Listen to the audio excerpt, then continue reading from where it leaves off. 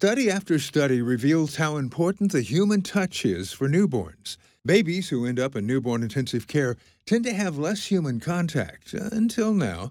Call them cuddle buddies or cuddlers.